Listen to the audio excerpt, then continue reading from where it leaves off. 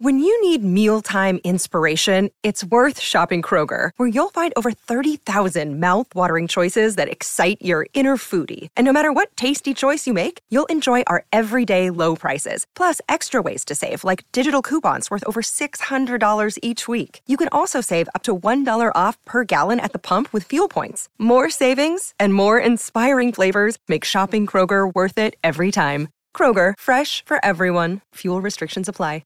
Hello, everybody. This is Marshall Poe. I'm the editor of the New Books Network. NBN listeners like to read books and buy them. So we thought we'd tell you that right now, our friends at Princeton University Press are having a remarkable site-wide sale. You can get 50% off books, including ebooks and audiobooks, with the code 50, F-I-F-T-Y, at checkout until May 31. You can save some real money on Princeton University Press books. I encourage you to go there and check it out.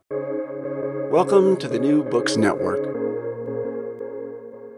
Hello, welcome to New Books and Music, a channel on the New Books Network. My name is Bradley Morgan, and I am joined today by my guest, Stevie Van Zandt. Stevie is a musician, writer, producer, actor, radio host, and activist. He is best known as the guitarist of Bruce Springsteen's E Street Band and the lead member of Little Steven and the Disciples of Soul. He is also known for his acting work on The Sopranos and Lilyhammer, his radio work as the host of Little Steven's Underground Garage, and as well for his tireless devotion to education with teachrock.org.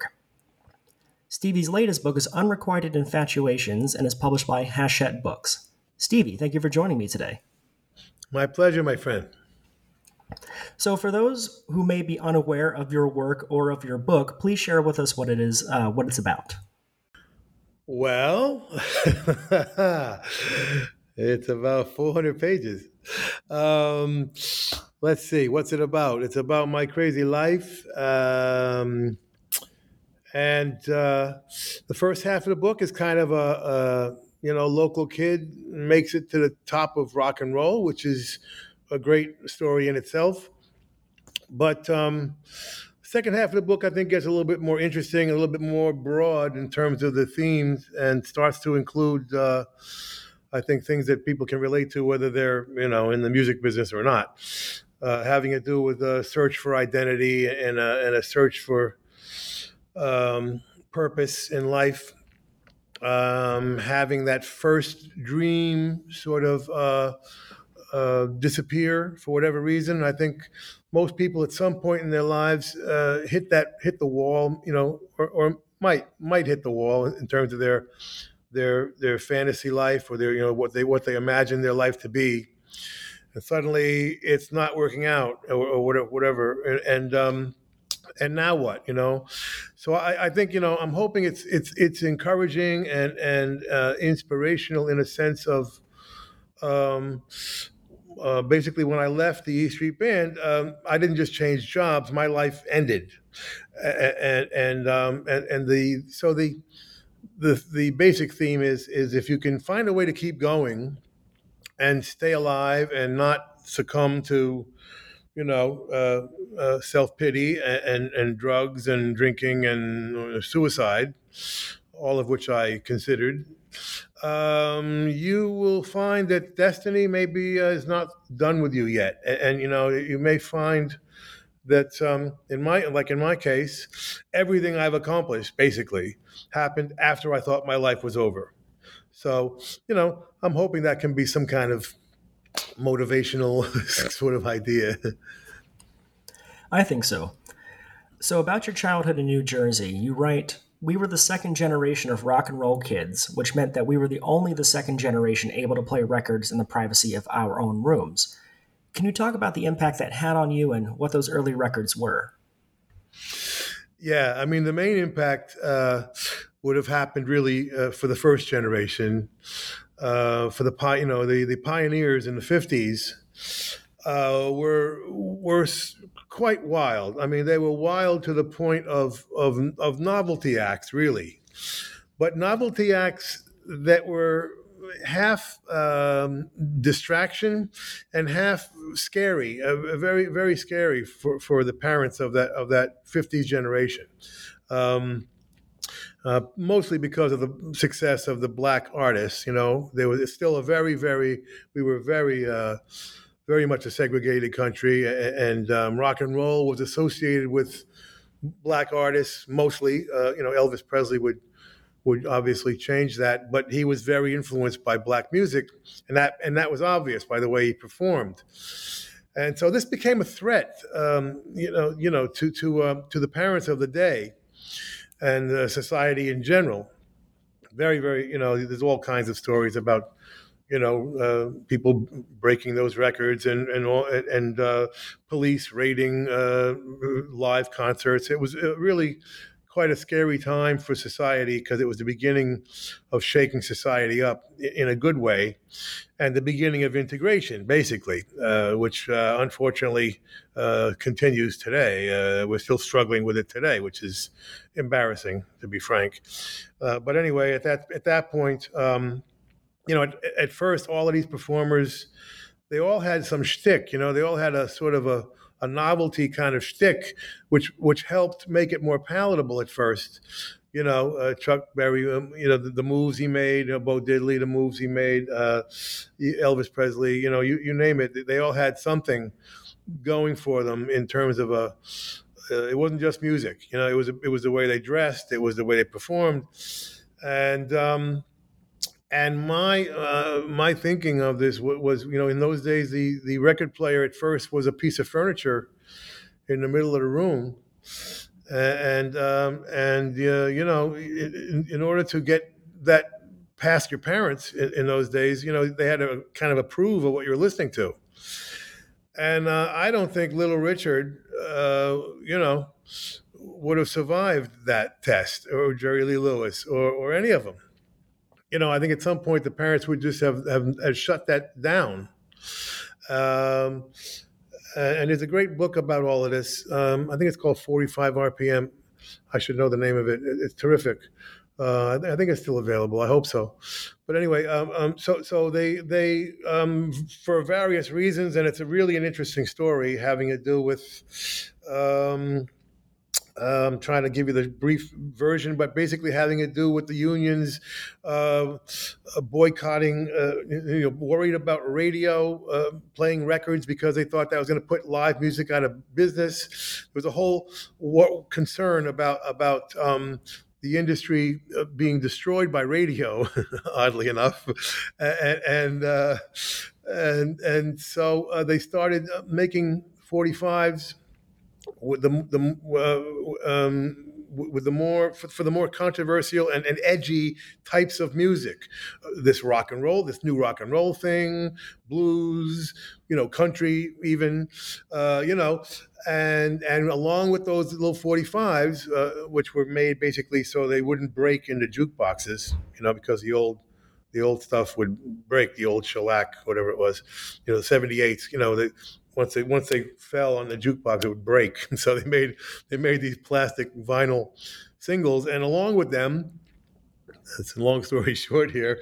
Along with those little singles, they made little portable record players for kids. This is all for kids, by the way, mostly for kids. And again, the novelty item of rock and roll was at play there. So the kids could bring these little portable up into their room and play whatever they wanted. And I think that's how rock and roll survived, because without that, I honestly don't think it would have gotten past the living room, So there was that was the beginning of technology, helping out the art form. And there was the beginning, literally the naissance of what I consider to be the renaissance of the 60s. So we inherited all that. We took all that for granted. We didn't know anything about that. We all had little record players in our rooms, and we all, played the singles for ourselves and occasionally wore them out. That's how much we played them. And so we inherited rock and roll as an institution. Certainly by the time the Beatles and the British invasion, really staged their coup d'etat on the charts. And suddenly rock and roll wasn't just a cult, another cult. It became mainstream. Rock and roll became the mainstream because of the British invasion. Okay. So while you're listening to these records, you're also forming your musicianship chops, and you start a lot of the bands early on in high school. And while you're creating those bands, you write about just diving in and learning from the experience, and this would be a methodology you would adopt throughout the rest of your career. Can you share with us what those early band experiences were like and what you learned that you still apply to this day? I kind of divide the music, career, if you will, into three stages. That probably hasn't changed really. You had the teenage years, and then you had the bar band years, and then you have the get into the business. You're in the business now. You're in the music business, and you're signed by a record company. You're making records, and you're doing all that. The teenage years were actually the most fun. Now, it's a shame because you don't really realize that at the time. You don't really, you don't enjoy it as much at the time. But looking back on it now, the wonderful part of those teenage years was rock and roll was so new that no adult even pretended to understand it. There wasn't anybody going to tell you what to play. They had no idea what you were doing, and if you wanted to, if you wanted to have a rock and roll band for some reason, play your dance or play your beach club, you had to go to kids. There was no such thing as a 25-year-old playing rock and roll, even in those days. They were the wedding bands. They were the previous generation bands. You had to go to 15, 16-year-old kids to actually, have some kind of semblance of this new rock and roll thing going on, So it was a wonderful, wonderful, liberating, you were completely free to do whatever you wanted, Again, it's a shame we didn't really appreciate it at the times because you start to appreciate it when you get to the bar band years, and that completely changed. The opposite was true. Now the bars are telling you have to play the top 40, whatever the top 40 hit singles were. And by the 70s, the top 40 was not very cool. It was extremely cool in the 60s. In my opinion, the evolution of our art form actually was mostly the pop singles, the pop rock singles of the 60s, which led to the ultimate zenith, which was the Who's Pete Townshend's Tommy. But basically, the hit singles of the 60s was still, to me, the highest evolution of the art form. Give me a 3-minute Motown single and or a Beatles single or a Stones single. So many of these great songs were hits. Certainly makes you a bit nostalgic for those days, because it hasn't been a rock and roll hit, I don't think, on the charts for 20 or 30 years now. But they were all hits back then. I mean, Have You Seen Your Mother, Baby by the Rolling Stones was a hit single. Crazy things. But anyway, so the early years were kind of fun, and man, there was work all the time. We were still in high school, so you're playing weekends, and beach clubs, high school dances, VFW halls. Teenage nightclubs were built for our generation. Nobody saw that before or since. We were such a lucky generation. I call us the luckiest generation. Literally, Latine-Devu was built for us, and you had to be under 18 to get in, those kind of things. So we had a wonderful sort of freedom right up until the end of the 60s. And then when drugs began, people started, when marijuana got to the suburbs, everything started to shut down and change and get weird. And soon people would stop dancing to rock and roll, which we brought back in the mid '70s with Southside Johnny and the Asbury Jukes in our residency in Asbury Park and the Stone Pony. That 1973, 74, 75 period when things had stopped. People had stopped dancing to rock and roll basically by then, and were just getting stoned and sitting down and listening to it. You know, it was a whole different sensibility.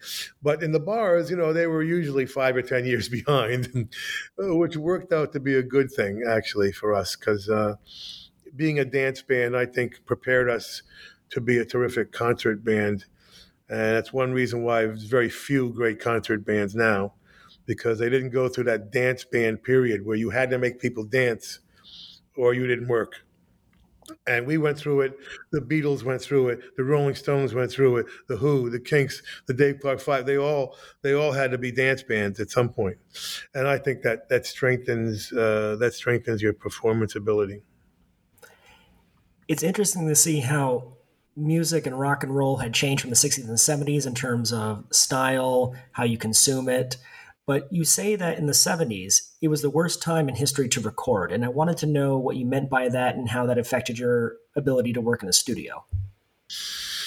Yeah, it was just funny. An awkward decade generally. There were some exceptions to the rule.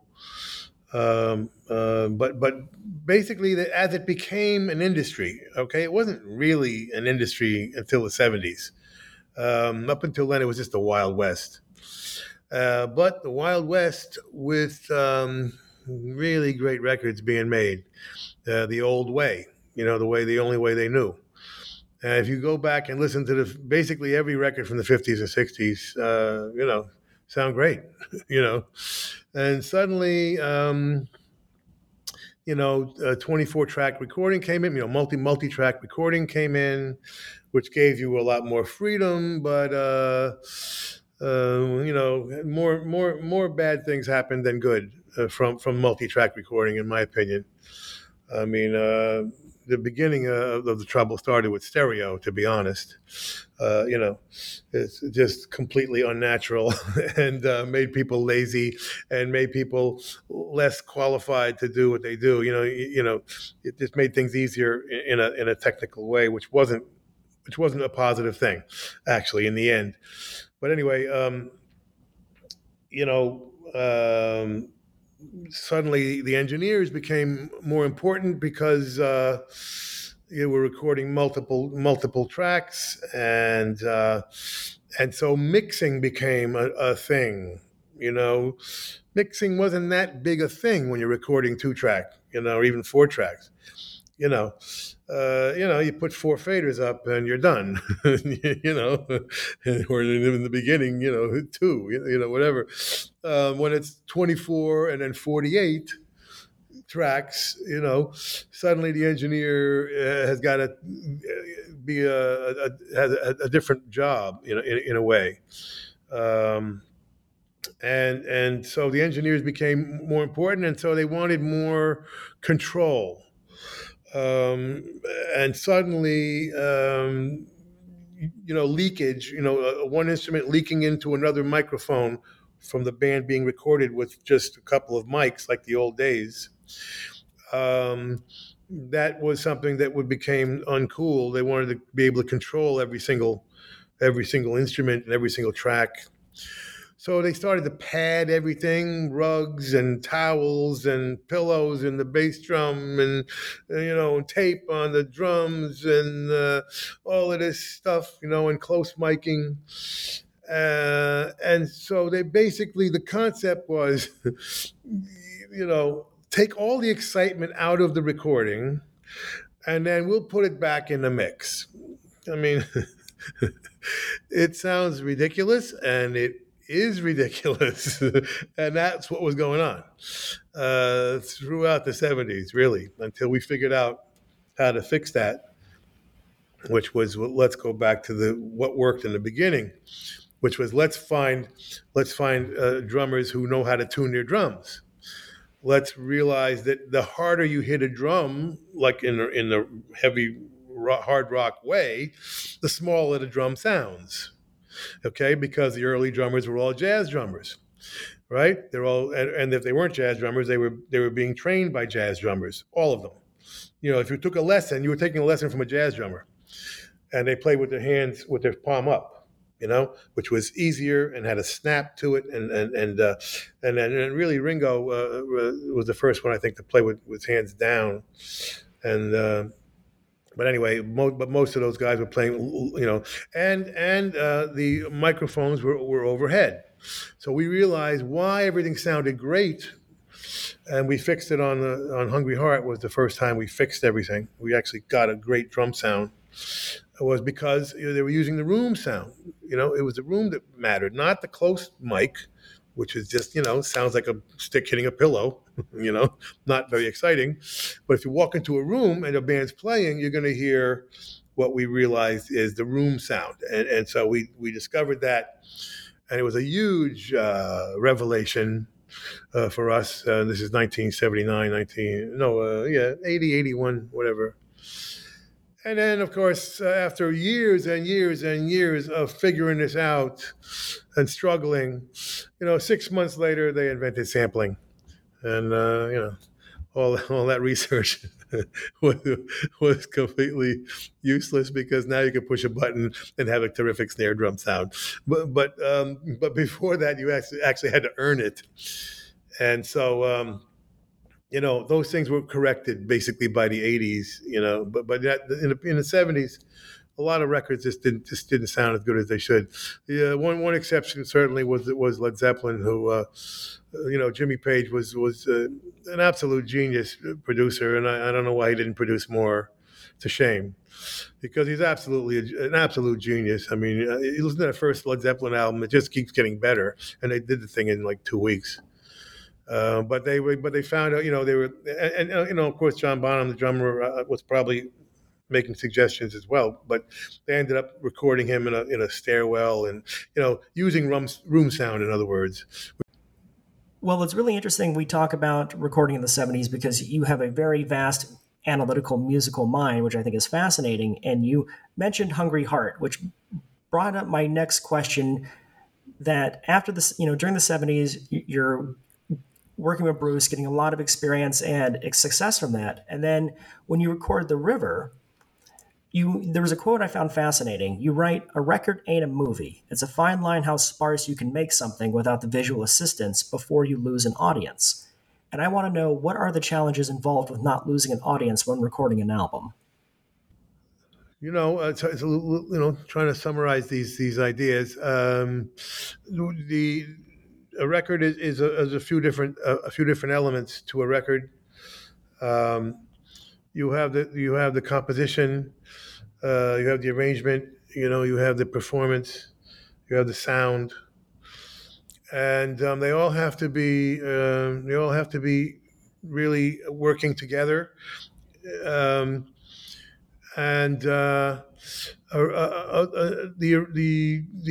craft of arrangement, I've always found the most fascinating and the most interesting and the most fun, and the one craft that has sort of disappeared.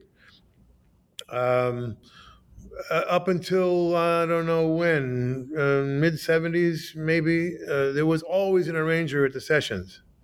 That was an essential part of the mix, part of the crew, Now the lucky guys had, the Beatles obviously had a George Martin, who was both a producer and an arranger, but that was rare, actually. Most producers had arrangers at the sessions, and so I have ADD. My ADD was way before it became fashionable, and kind of works for the newer generations, who made ADD, a simple Zeitgeist change. Really, it was just so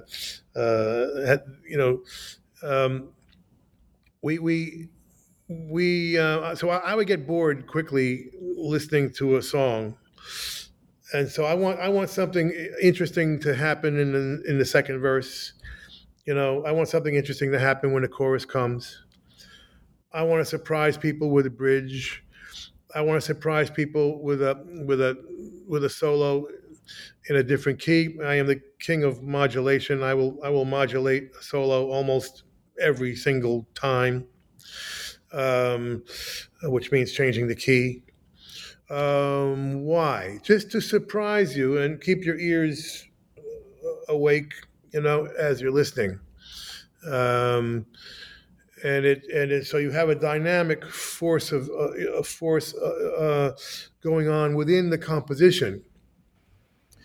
The composition can begin with just an acoustic guitar and sing, and you sing a song, and that's a song. That's a composition, okay? But it's not a record. A record involves these other things, the arrangement and the sound, and like I said,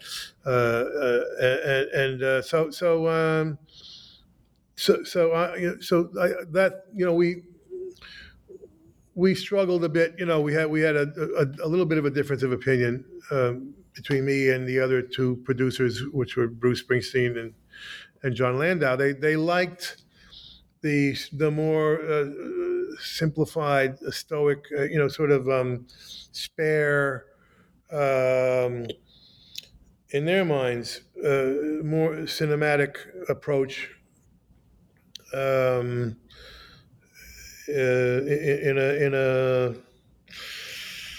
a more extreme way, So I would always just be arguing, that has its place, and sometimes that works great, but most of the time not. Most of the time, you wanna keep people interested on more than and it can be subliminal. It doesn't have to be really something that way out front. It's another instrument coming in a subtle way that keeps the thing dynamically, emotionally, keeping you emotionally engaged. No, it was just a matter of it's a matter of opinion, really. That this is not a right or wrong thing. It was really a matter of whatever you preferred.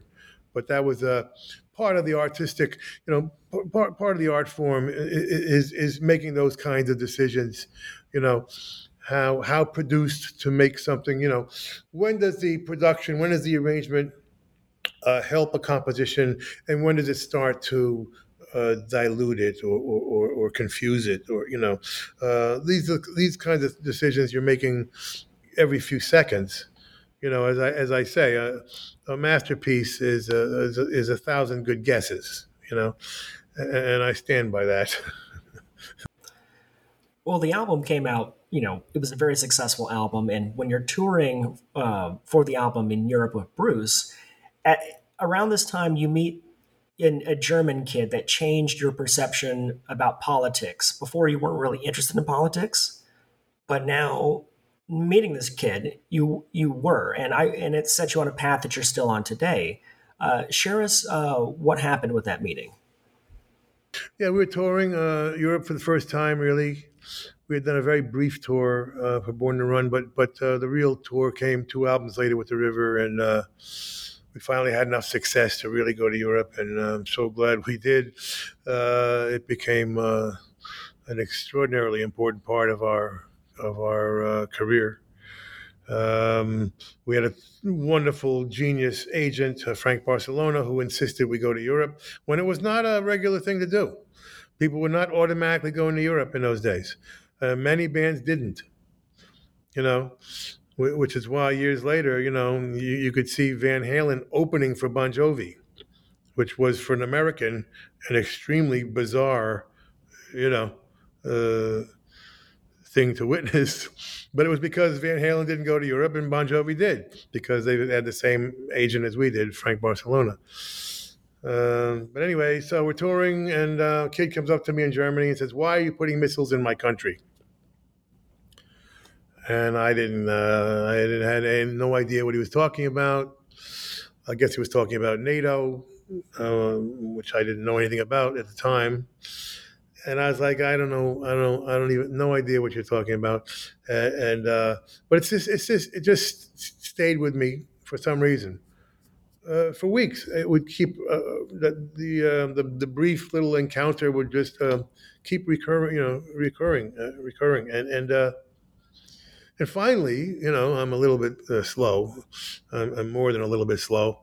It finally hit me. Oh my God, this kid's. Well, once you're overseas, people don't look at you necessarily as just a guitar player or a Democrat or a Republican. Suddenly, I realized that they look at you as an American. And I was like, wow, I'm an American. A little embarrassing for that to occur to somebody who's 30 years old. But, I was like, this never occurred to me before. It's not the kind of thing that's going to, occur to you in New Jersey. but overseas, a whole different perspective. And suddenly I'm like, wow, if I'm an American, what does that mean? What does that mean? Do I have some kind of obligations or responsibilities, or what does that mean? And so I began this journey of self-education about what that means. And I was like, well, if we live in a democracy, which we really don't, but we're close enough, we are responsible for what our government does. So I guess I am putting missiles in this kid's country. And it made me wonder, what else am I doing? And what else is being done in my name? So I started studying our foreign policy since World War II, and was quite shocked to actually find out we were not the heroes of democracy I thought we were. And by the way, my father was a ex-Marine Goldwater Republican. So, I grew up with that context. And I was actually quite shocked to find out that we were supporting a lot of dictators around the world, and not doing the right thing. So I decided, once I started my solo so-called career, just a year or two later, I thought that would be my thing. Because growing up in the '60s, as I did, everybody had to have a very specific identity, and especially in the '60s, what I literally refer to as literally the Renaissance period. Come the '70s, it was a fragmentation. I talk about the fragmentation that happened in the early '70s. And the hybrids would begin. You weren't going to have as original artists again, but even the hybrids had an originality to them, and that's why the Jukes we ended up kind of creating our own little genre of rock meets soul by having rock guitar with horns. So it was our particular hybrid. And anyway, so you had to have an identity, and I thought, well, if I'm going to make some solo records, I don't think the world needs love songs from an ex-sideman. I'll be the political guy. I'm into politics at that point. I'm into learning about myself, learning about how the world works, and I'm going to write about it. And so I outlined 5 albums right away with different themes and sub themes, and then I would then write the records according to the themes that I had laid out, and and I learned a lot about myself and about the world through the '80s, and then come 1989, I had learned what I wanted to learn. I had said what I wanted to say. And I just felt, I kind of did my rock star. I lived my rock star fantasy out, and I no longer really, I was like, I don't really feel like being a rock star anymore. I'm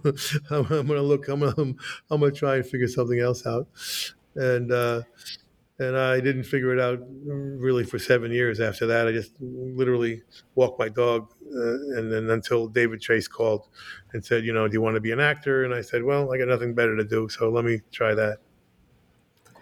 Well, while you were creating this 5 album arc and exploring the political side of your music and lyricism, you weren't just talking the talk; you were walking the walk. You got really engaged in politics, going to Central America to observe what was happening there. And while this is happening, the apartheid situation is worsening in South Africa, and there's discussions about a boycott. And you write in your book that your thought was to hotwire the existing boycott model, and this results in Sun City. Can you share with us the process of putting that album together and what were the challenges you faced while doing that? Yeah, it was just part of the. I made a list of all the conflicts in the world when I started to do my research and start to write my solo records. And there was like, I think, 44 or so conflicts in the world, one of which was in South Africa. But out of all the conflicts, I really had difficulty finding out what was really going on down there. It was a bit mysterious. There was rumors or, conventional wisdom said there were reforms going on in the government. And it wasn't really an issue in America, by the way. You know, you'd hear from time to time somebody say something. Harry Belafonte would say something, or Randall Robinson or Stevie Wonder. Somebody would mention it, but it wasn't an issue, and there was no movement really. There was a very vague, sort of disinvestment movement, which would eventually migrate to the colleges, and it was little. It was there only in a very subtle and ineffective way. So I went down there. I went down there twice in, I guess it was '84, and just started learning about it. And at that point, I went from artist journalist, if you will, which had been my first two albums. I started to get engaged. I got engaged. And I really remember the moment I got engaged. Actually, I mean, I was in a taxi cab, and a guy, a black guy, stepped off the curb, and the taxi driver really swerved to hit him. And he had to jump back, and he just missed him. And he was like, fucking kafir, which is their word for nigger. And I was like, did I just see that? Did that just happen? And it was such a shock to me that I just said, let me out of the cab, and I was like, whoa. This is beyond reform. These guys got to go. And I had done a lot of interviews with a lot of people, and I started to realize the depth of the racism went all the way to the church. And once you start defending or justifying racism by biblical passages, you got a real serious problem. You got something that's so deep that it ain't getting fixed. It ain't fixing itself. So I realized they got to go. There's no reforms going on here. It's bullshit. And so I sat down and I said, okay, how do I bring a government down? That's something new. And at that point, I went from artist journalist to artist journalist activist, with the South Africa thing. And I just said, well, the sports boycott is very effective. The home run is the economic boycott, which will cut off the banks, and therefore they will have to change. What's in between sports boycott and economic boycott? The cultural boycott. Okay, so we'll focus on that, which is perfectly appropriate since we are cultural, in music. And I picked this resort that they were disguising and saying it was in a different country. Um, Very, very briefly, they had learned from our Indian reservations and decided to uh, return the black population to their so-called tribal homelands, which was really uh, just a lie, a method for their plan. And their plan was get all the black people out of South Africa proper, out of Johannesburg and Pretoria and all the main cities. Bring them back to their tribal lands, and South Africa was not very tribal except for the Zulu. Uh, and then get them all out, declare those homelands independent countries, and then bring all the black people back as immigrant labor, and then declare South Africa as a democracy. This way the black people won't vote, and they weren't voting, by the way. That was the whole problem. You had whatever it was, 24, 25 million black people and 3 million white people, and the black people weren't allowed to vote. So they would declare South Africa a democracy, and that was the plan. And one of these so-called homelands was Bophuthatswana, which was where this Sun City Resort was, and they would overpay people to play this Sun City Resort. I mean, overpay like hundreds of thousands of dollars per week. In those days, that was real money. In order to violate the United Nations boycott. But they were saying, you're not violating the boycott. Don't worry, you're playing a different country. But of course, that was a lie. So we thought, well, let's expose that lie that they're playing a different country, and therefore expose the homeland policy, and therefore give the people an understanding of what the apartheid system actually means. That sort of divisiveness, that dividing, that concept of division. So we use, so that's what we did. We used the Sun City Resort, and we just said to the music world, don't stop playing Sun City, no matter what they offer you. And we kind of they never really saw us coming. We kind of just snuck up on the world in a way. Suddenly. We do the song, and it was four of us. Very importantly, there was four of us, and each one of the four of us, any one of us missing would have been a whole different story. I connected with Danny Schechter, who basically publicized the whole thing through his own, rebellious genius. Arthur Baker gave us his studio and his phone book. I mean, most of the album is Arthur Baker's phone book. And then Hart Perry came in and videotaped it. And the reason why that was important was because no radio station would play it.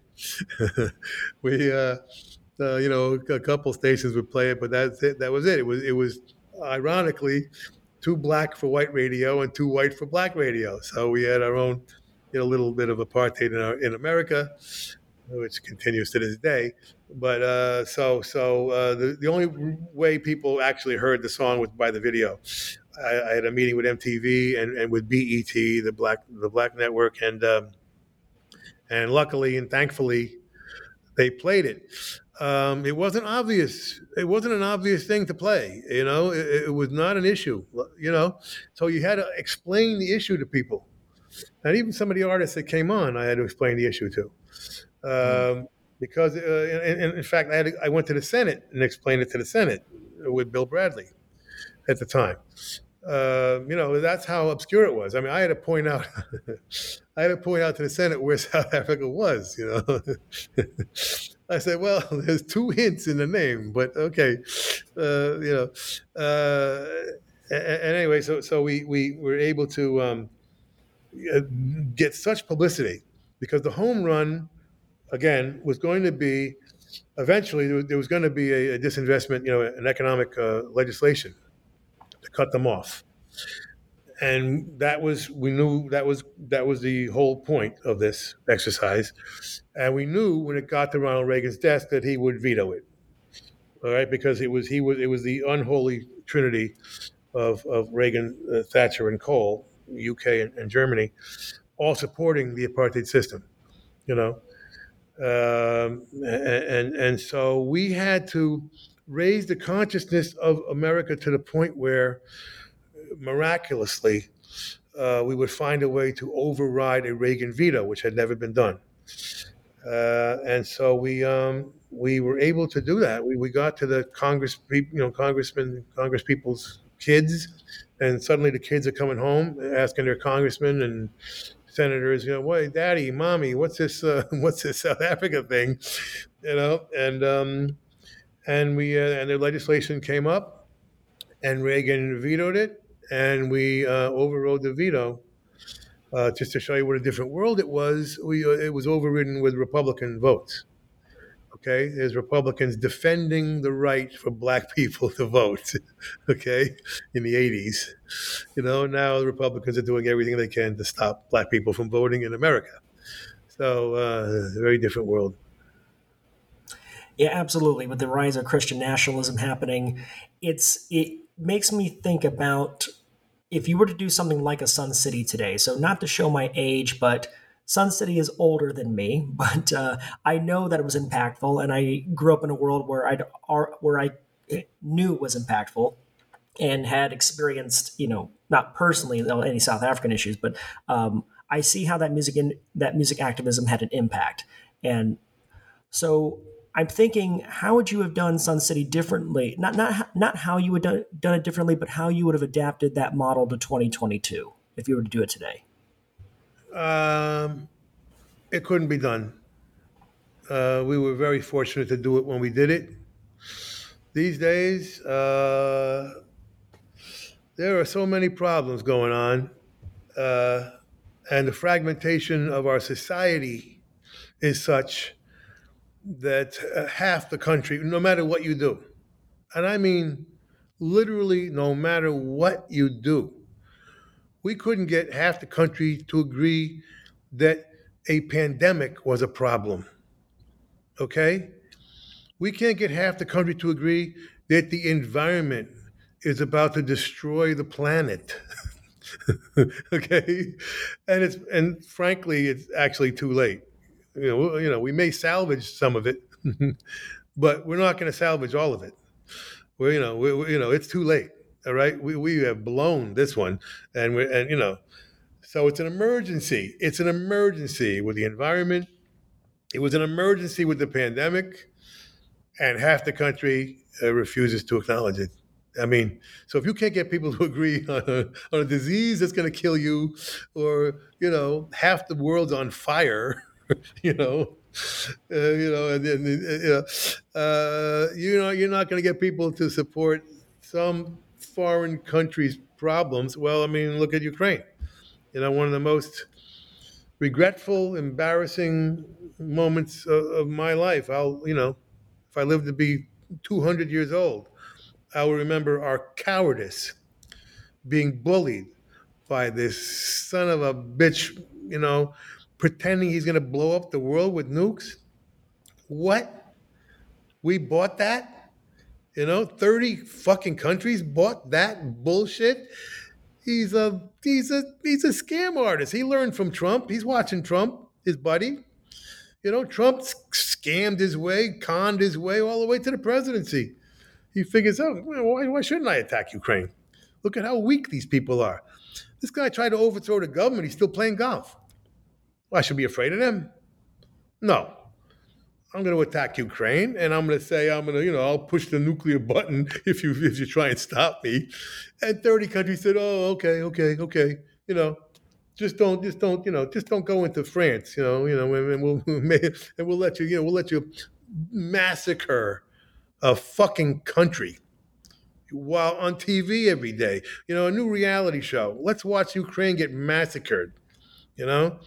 I've never been so sick in my life. In my life, I never felt so bad and so embarrassed to be an American, as watching us, stand back and watch another country get slaughtered for, it's just a shame. So over the last 40 years, you have found many ways to still be an activist, and your latest foundation is teachrock.org. I want to know what are some of the biggest challenges within education you've become aware of since founding Teach Rock and how you're addressing those with the organization. We've had remarkable success and virtually no hurdles, no problems, which surprised me a little bit. Because nothing we're doing now is political at all. It's strictly the integration of arts into the basic curriculum, and we have found that by the integration of arts into the curriculum, not as an after school thing, not as an extra class, but literally integrating art into math, into science, into technology, into engineering. We found it's much more effective, and the kids have a great time. The students have a much better time.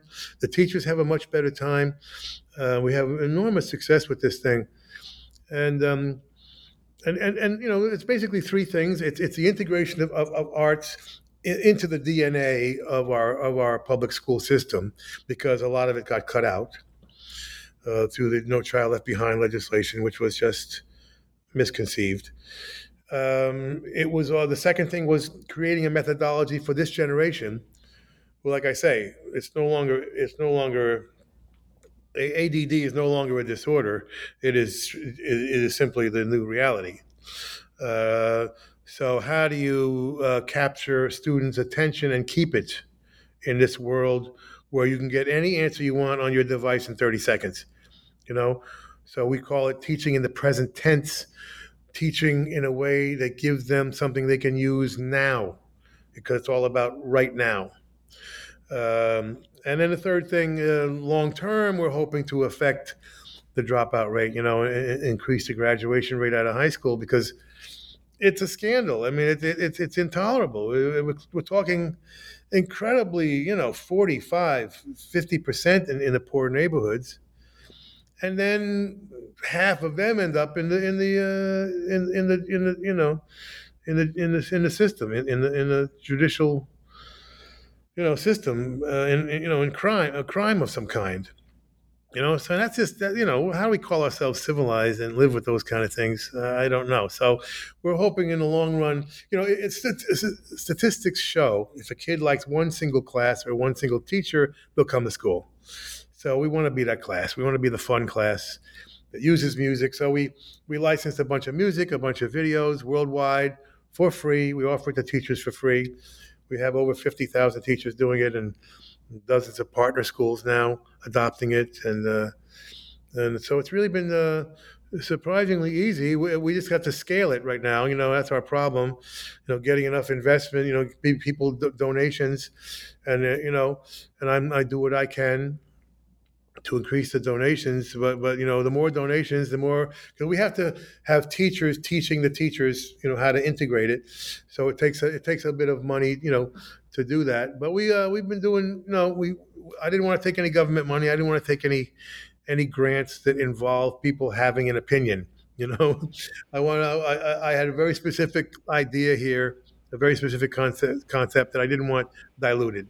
So we've been doing it all with private money. And hopefully we'll continue to do it that way. And but it's been really an interesting experiment that I think is working quite well. Yeah. What has been some great advice you've gotten over the years that have shaped your activism? Activism. Well, I think you grow naturally into it a little bit. I don't think that people have to be told necessarily. Although it's nice when there's really enlightened parents telling their kids, give something back, share your knowledge, your success, your share your wisdom. We're all connected, I mean, it's nice to be taught that early if it can be. because we are all connected. And but I think in some ways, if you're open-minded enough and have some element of enlightenment in your DNA, you're gonna realize that as you grow up anyway, and you get to late teens, early 20s, and you start to find your identity. At some point you're going to find out that doing good things, doing things that improve the world a little bit, and I mean a little bit, doesn't have to be a big thing, but just a little, we do three things in this world, right? We learn, we practice our craft, and we teach. Okay, and any day you can do all three of those things in the same day is a good day. And practicing our craft also means the learning of our craft, and that never stops. And it could be multiple crafts, of course. So I try to emphasize, don't worry about the big stuff. Don't worry about art. Focus on the craft. The art will take care of itself. And the same thing with do something local, do something, once in a while have your band just play a local food bank or something local, and you'll find that it's quite a selfish, quite a self-serving thing to help people. Actually, you feel good by doing it. You do it as much for yourself as you're doing it for somebody else, and so I always tell people I'm not a nice guy. I'm not some philanthropist. I'm not. I do things out of completely selfish reasons. I invented 2 radio stations because I wanted to hear them on radio. I find I want society to be safer and better, which means more education. And we should be treating our teachers the same way we treat our firemen and police and military. They are on the front lines of the war against ignorance. And man, we need that war fought right now more than any other. Okay, because literally half the country is ignorant. I mean, ignorant any way you want to define it. And we have to continue to try and reach kids early enough to realize, to have them realize what it means to be an American. We have to bring civics back, into the classroom, first of all. In addition to, that was going to be our second wave of thing. We're trying to integrate civics into the mix also, because that's been missing. Obviously, people don't know how the government works, but the art thing is there's no wrong answers in art. We ask them, who's your favorite artist? Whatever answer they give is the right answer, and then we say, okay, let's trace them back. Let's see where they come from. Because you have to get students on a common ground. You got to go to them. We the methodology of the school system has always been dragging kids to our own methodology, our own way of doing things. This is the way it's always been done. Learn this now, and someday you'll use it. Well, guess what? That ain't working anymore. Okay, that's not going to work. So. Well, let's go to them. Let's go to the kids. They come with gifts. Kids come with gifts. Students come with gifts. They come with imagination built in. They come with energy. They come with, they come with instinct. They come with opinion. They come with 4, 5, 6 different gifts that school systems, historically, have suppressed or ignored. Forget all that stuff. Leave all that stuff outside. We're going to teach you this, and this. Well, we feel it's more important to teach a kid how to think than what to think. And so you connect the dots, and the arts does that. And like I said, who's your favorite artist? Beyonce. Well, Beyonce comes from a woman named Aretha Franklin. Mm-hmm. And she comes from Detroit. and we talk about Detroit. And she comes from the gospel church. We talk about the gospel church. She was involved in civil rights. We talk about civil rights. And the kids are there with you, and they're listening. And why? Because it's on their turf.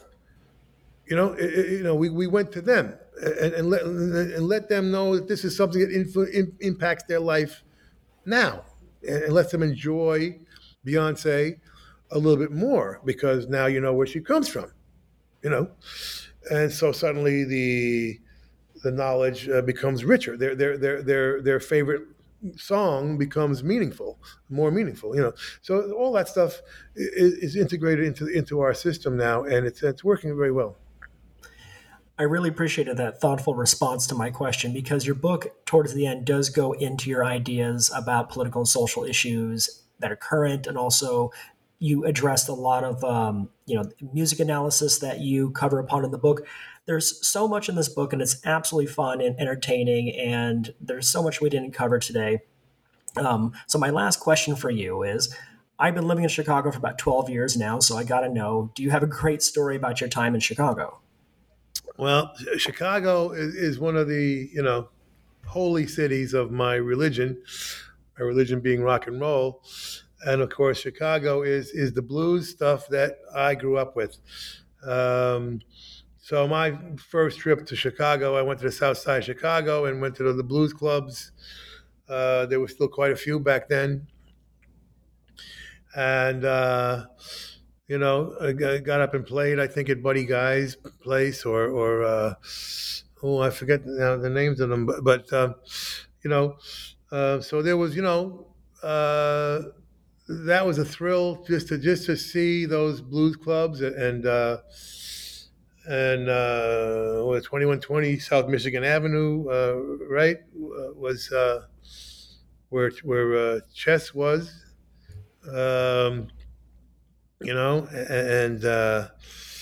And then of course the other side of me, I was excited to get to Jilly's, which my Italian American side of me, which Jilly's was a bar owner. It ended up a bar owner, a friend of Frank Sinatra's, who had a famous place in New York, and then they opened a place in Chicago. I don't know if it's still there. Probably not. But so it was exciting to come to the town, and Robin and the Seven Hoods was featured. And I would use the My Kind of Town in Lillehammer, this TV show I did in Norway. I adapted it to my character would sing that song in a Lillehammer episode. So it was, Chicago was a very, very special place for me. Just to literally, it is the home of the blues, as far as I'm concerned. My favorite, all my favorite stuff was the Chess stuff, and Muddy and Little Walter and Alan Wolf and all that stuff. So it was thrilling, and it always has been a special place to me.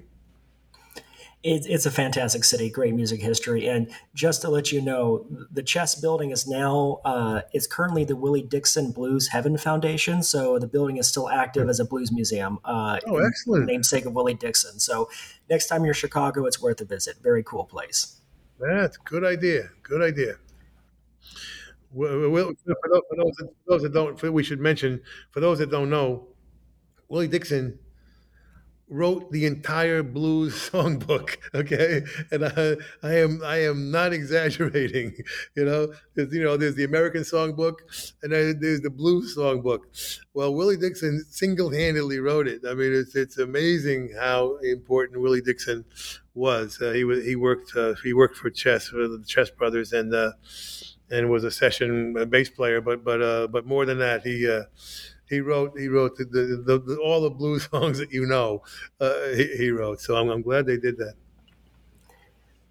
Stevie, thank you so much for joining me today. This has been a great conversation, and your book is wonderful, and it's coming out in paperback, so congratulations. Thank you. Yes. I don't know when, but soon. My name is Bradley Morgan, and you've been listening to New Books and Music with my guest today, Stevie Van Zandt. His book is Unrequited Infatuations and is published by Hachette Books. Thank you.